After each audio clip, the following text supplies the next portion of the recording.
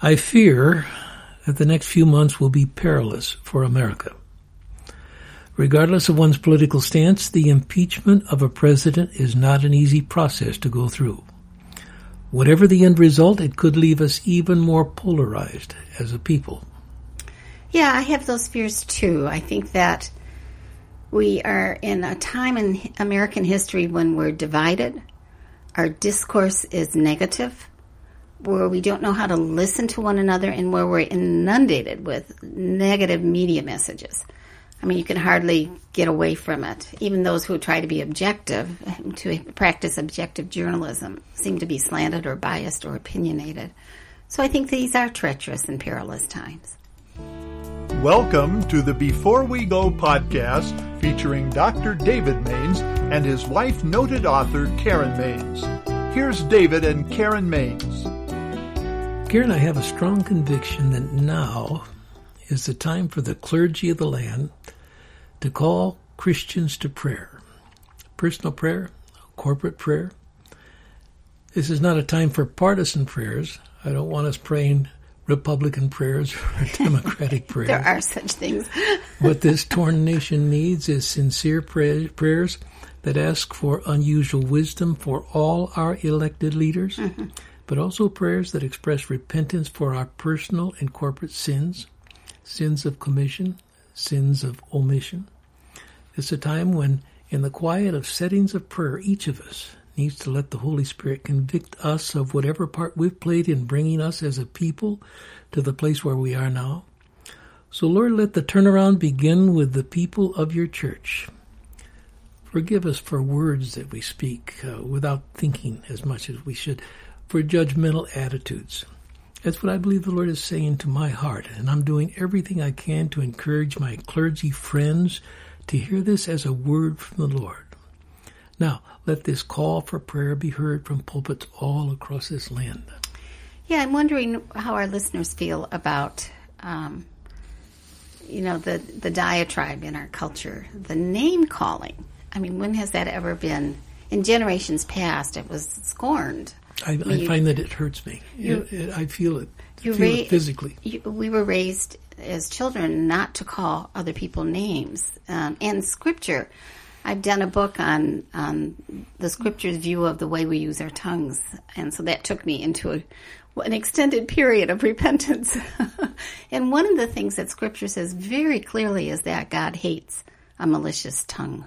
Hates a malicious tongue, and that's all that we're hearing, malicious tongues, whether it's partisan, political, I think it's slipped down into our common living. It's infiltrated or poisoned our common living, so it's easy to say nasty things because we're seeing it modeled all the time, and that's not the Christian way to behave. It's easy to get so caught up in this that it becomes the focal point of the day. Right. It's easy to exclude ourselves and say, this is other people's problems, But I hear this call again saying, the church, let it begin the prayers that bring healing and bring understanding and bring a way out as God directs us. I've been very interested in this part of the book of Esther. And the reason it's a challenge to me is because it goes beyond what I've done so far. Esther, as you know, has been made the queen. Xerxes is the king. He's mad at his wife. He gets rid of her. She's Jewish. Esther is Jewish in a non-Jewish well, it's Persian, yes. Culture, yeah. And at a given point, Haman, who's the devil in the story. In disguise. He's counselor to the king, right? He's worked it so that all the Jewish people are to be put to death. Right. Mordecai is the one who has raised Esther. He sounds like a wise Jewish leader in some sense. You sort of pick that up, don't you, in the scriptures? Very much. And he says to Esther, you need to go and talk to the king. Now, how come she gets that privilege? Because she's been placed there by God. But she doesn't want to do that because it could cost her life. People know this. Is she queen at this point in time? She's married to the king. She's been chosen by him, actually. Okay. But she says to Mordecai, put the word out that I want the people to pray and fast, the Jewish people to pray and fast for 3 days. And then all these miracles begin to unfold. Bang, bang, bang, bang, bang. It's just a fascinating book. And you see God's hand in everything that is going on. But that word fast, that's the word I don't like, to fast and pray. I have been judicious, and I have been faithful to praying for a work of God in our land for decades. Well, I would say decades is fair. And I've felt that sincerely, that there needs to be that prayer base. And I feel it even more so now, more so than I ever have in my life. And I believe that there can be a movement of God in the worst of situations. But I haven't gone to fasting. Fasting is not an easy discipline. Maybe it's hard for all people. I think it's especially hard for me. I've done it very seldom in my life. I have a great idea. I can't fast because I lost 43 pounds last year due to an eating dysphagia disorder that they finally were able to identify the cause of. But for me to food fast is not a healthy thing to do. I'm struggling to gain weight. I can't really lose any weight anymore. I really shouldn't. So I'm fasting. I think I will make a decision to fast from sweet things. You could do that. You don't make decisions for other people. Okay, a suggestion. Well, if you, why would you fast from sweet things? You're talking like sugar? Sugar. Okay, well, that's not going to be nearly as hard as for me to fast from food. Yeah. The point of that is there are all kinds of ways to fast. And in Scripture, it generally does refer to the discipline of fasting from food over a 3-day period of time. Some even Christ went for 40 days without food, I think, in the wilderness. Yes.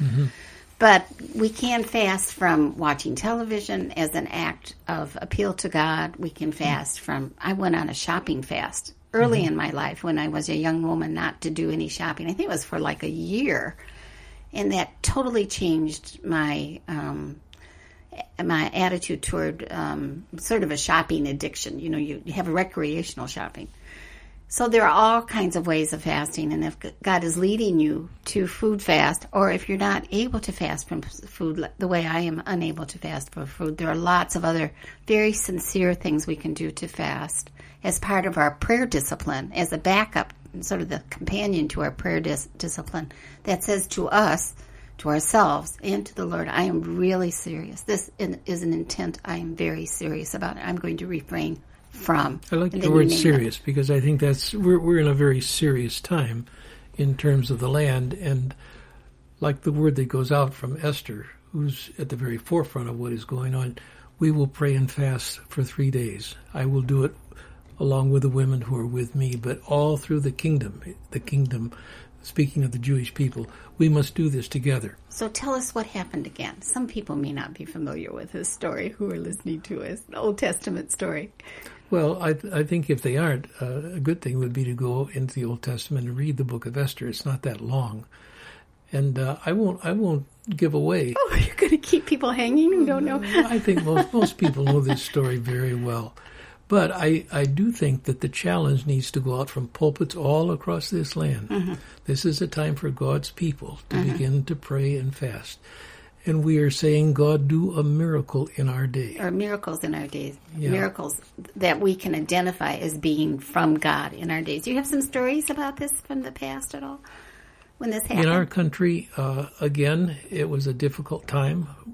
The Second Great Awakening, the early Great Awakening was like the 1730s, and then it went on for a good period of time. That was just a national spiritual renewal. It was a huge, huge event in the early days of our land. The Second Great Awakening, we're talking the early 1800s, presidency of John Adams and Thomas Jefferson. So that's a long time back. But it's a time when the country is expanding, the western boundaries, a lot of lawlessness. There's within the universities in the land a great deal of kind of laughter at God. We've grown up beyond those days. So when you talk the Second Great Awakening, you're talking in the East colleges and universities where there's an incredible movement of God among the students and among many times the faculty and the executive heads of those schools. And in the West, it's the exact opposite. Instead of colleges, it's campfires. It's in that rugged territory where you have these massive meetings, people coming in by stagecoach and wagons, and in these large open areas, you have 3 or 4 men preaching at the same time. They're far enough apart because they don't have amplification systems, but just thousands and thousands of people coming. So why do they call them campfires? They gathered around their campfires at night? Is that all these thousands of people? Yes, right. Oh my gosh, what a picture in my mind. Oh my goodness. They're absolutely thrilling times, Karen. You have now with the Billy Graham rally, say, in something our lifetime, similar, yeah. They're like that, but not the massive stadiums. And then when the people, they don't come forward and there's not counseling teams ready to take care of, the ministers hold hands in circles. Oh, David, it's such a beautiful Yeah, so picture. the people come, and if they enter the circle, they know the ministers are praying for them, and they're left alone to work out their relationship with the Lord. And you get groanings, and you get some of the funny things of barkings and such. And it's a wild time in comparison to what's happening in the universities. But there are huge numbers of conversions, and it totally changes the character of what is the West. When we say the West, when it's the Second Great Awakening, probably be Ohio. Well, you're was talking Ohio considered Tennessee, you're talking Kentucky. What would be Mid-America now? Yes, right. So to give us the date of this again. Now, is this the Second Great Awakening? The Second Great Awakening. Okay, the date is... you're talking in the early 1800s. Okay. You also have another very interesting movement of the Holy Spirit. It's in the Great Awakening. It's Jonathan Edwards. That was George earlier. Whitefield. That's 60 years earlier. Okay. But in this time, you have many unnamed ministers, but because there's a movement of God in the churches all over the place. We have conversions, and you have pastors say it was like a whole new day for us. Yeah. All of a sudden, they're so busy trying to work with the new converts, they don't have time to get sermons ready. So they go back to notes of older sermons that they said were dry as dust as far as the people were concerned, but now I preach them over again. And it's like they're great life-giving. Oh, my word, David, that's extraordinary. It's a very thrilling time. How long did that last? Well, I'll forget to say this, so this is very important to me. The ministers were supported by their people. The people formed what they called Aaron and Hur societies. Oh, it's touching. Yeah, it is. That's the story from Aaron and Hur. In the Bible, the Old Holding up Testament. Moses' arms when his arms got tired, because when his arms were up, the Israelites were winning the battles. But then his arms got so tired from holding up that Aaron and Hur on both sides, they held his arms up for him so that the battle could be completed and there would be victory. So that's what they named these times. They were Aaron and Hur societies, to hold up the arms of the ministers. And here, Karen, the people promise to spend one day a month in prayer. They pledge to spend a half hour every Saturday night and every Sunday morning in prayer. Now, can you imagine if even a third a of the quarter, people, a sixth of the of church. our churches would be praying for God to make His presence known in the church, praying Saturday night, others getting up early on Sunday morning, praying a half hour for God to show His hand in the churches. Imagine what a difference that would make today. Oh my goodness! We used to, when I was younger, I'm talking in my 20s and 30s, churches had Wednesday night prayer meetings. There are very few churches who have those anymore. We have become a people who are very busy and don't have time to pray. And I don't care how God does it. Maybe it's a spontaneous thing as people learn to get together and pray. And the first times you start to pray together, if you're anything like I am, you find that you're very conscious of your words. You've learned how to talk to God, but not as somebody else is listening. I'm wondering if we should couch this in another kind of phraseology. Maybe we need people who are willing to begin prayer experiments. Who are willing to commit themselves to prayer just to experiment and see what happens. It's hard to quantify the miraculous, except when you see these huge outpourings that you've been describing. But one of the things I have done for over 40 years is keep a prayer journal. And this started kind of as an experiment. I mean, I have piles of journals. I've seen them, yes. They're all stored under the basement stairs in the laundry room. But part of that was I would record my prayers. my requests of the Lord. And there were many. I'm embarrassed to say how many often there were. And then every time my prayer would be answered, then I would make a check or the date of when they'd been answered or how. So you do that for 5 years. You do it for 1 year and 5 years and then 10 years and then ultimately 40 years. You have no doubt in your mind because they're like field notes. You have made an experiment of prayer, but you have recorded it diligently like a spiritual scientist. In those journals. In those journals. So I would challenge people to begin to experiment with prayer. You have to do prayer. You have to become a prayer person. You have to sort of record your prayers like if you were in a laboratory somewhere. And then keep those notes. Don't toss them away. Keep them, because when I go back through them... That's your thing. Now, I pray with a pencil. Well, let me just finish my sentence. Then you can tell how you did it, okay? I'm giving you permission. Go ahead. You go back and read. Like, I just went through this year's prayer journal. That's a good part of why you keep it. And I'm thinking, well, okay, I'm going to start when I was young and new at this and just read all 40 years over the next couple of years, not do it all in one sitting. And you have this remarkable reminder of what God has done through the decades of my life because I've kept it. Now, go ahead and tell us how you throw your notes away. Well, I decided I probably shouldn't throw them away.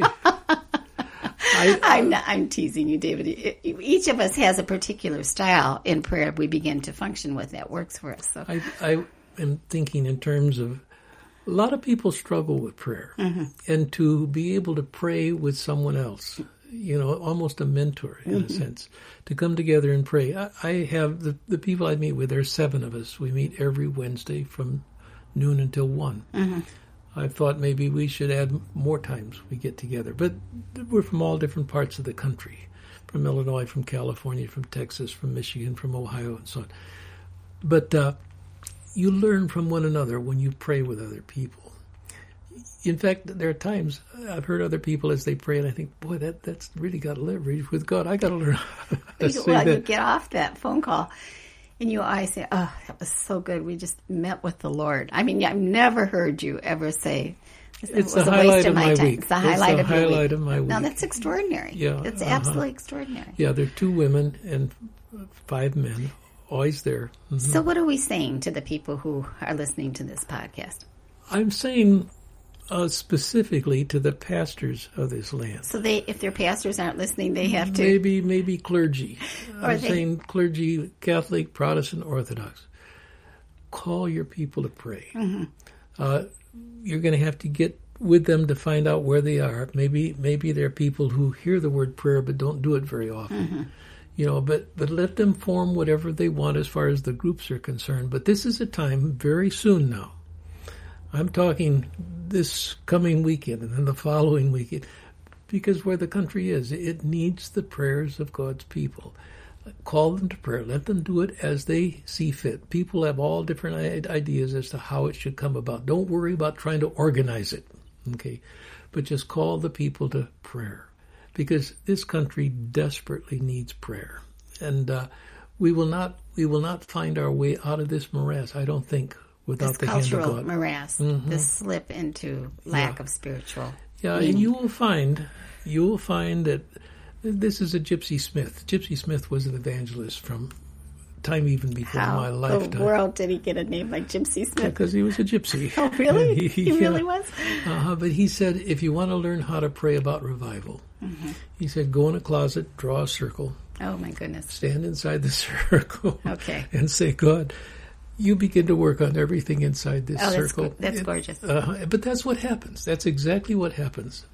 Well, let's conclude with that. I think that's a good how to become a person who begins to be stimulated by the Holy Spirit to become a person of prayer. Go into that closet, whatever that closet is. In fact, it might even be good to take a piece of paper and draw a big circle around it. Step into it. And what are they supposed to then pray for? Well, you say, Lord, begin the work of your Holy Spirit in me. I'm not going to worry about what's going on in the political scene. What do I need to deal with? All the books I've read about the big money moguls and all other. It's not other people's problems at this point in time. It's my problem. But don't just be alone either. Give Gypsy Smith credit for what he said. But prayer groups. We need to have groups form all over this country. and learn from one another and see God's hand in a marvelous way. Deliverance even as they saw in the days of Esther. So my question to our listener is, what are you going to do about it? It's a good question to wrestle with, right? Yeah, it is. I think they're listening too. You've been listening to the Before We Go podcast. If you enjoyed this podcast, please remember to rate, review, and share on whatever platform you listen. This podcast is copyright 2019 by Mainstay Ministries, Post Office Box 30, Wheaton, Illinois, 60189.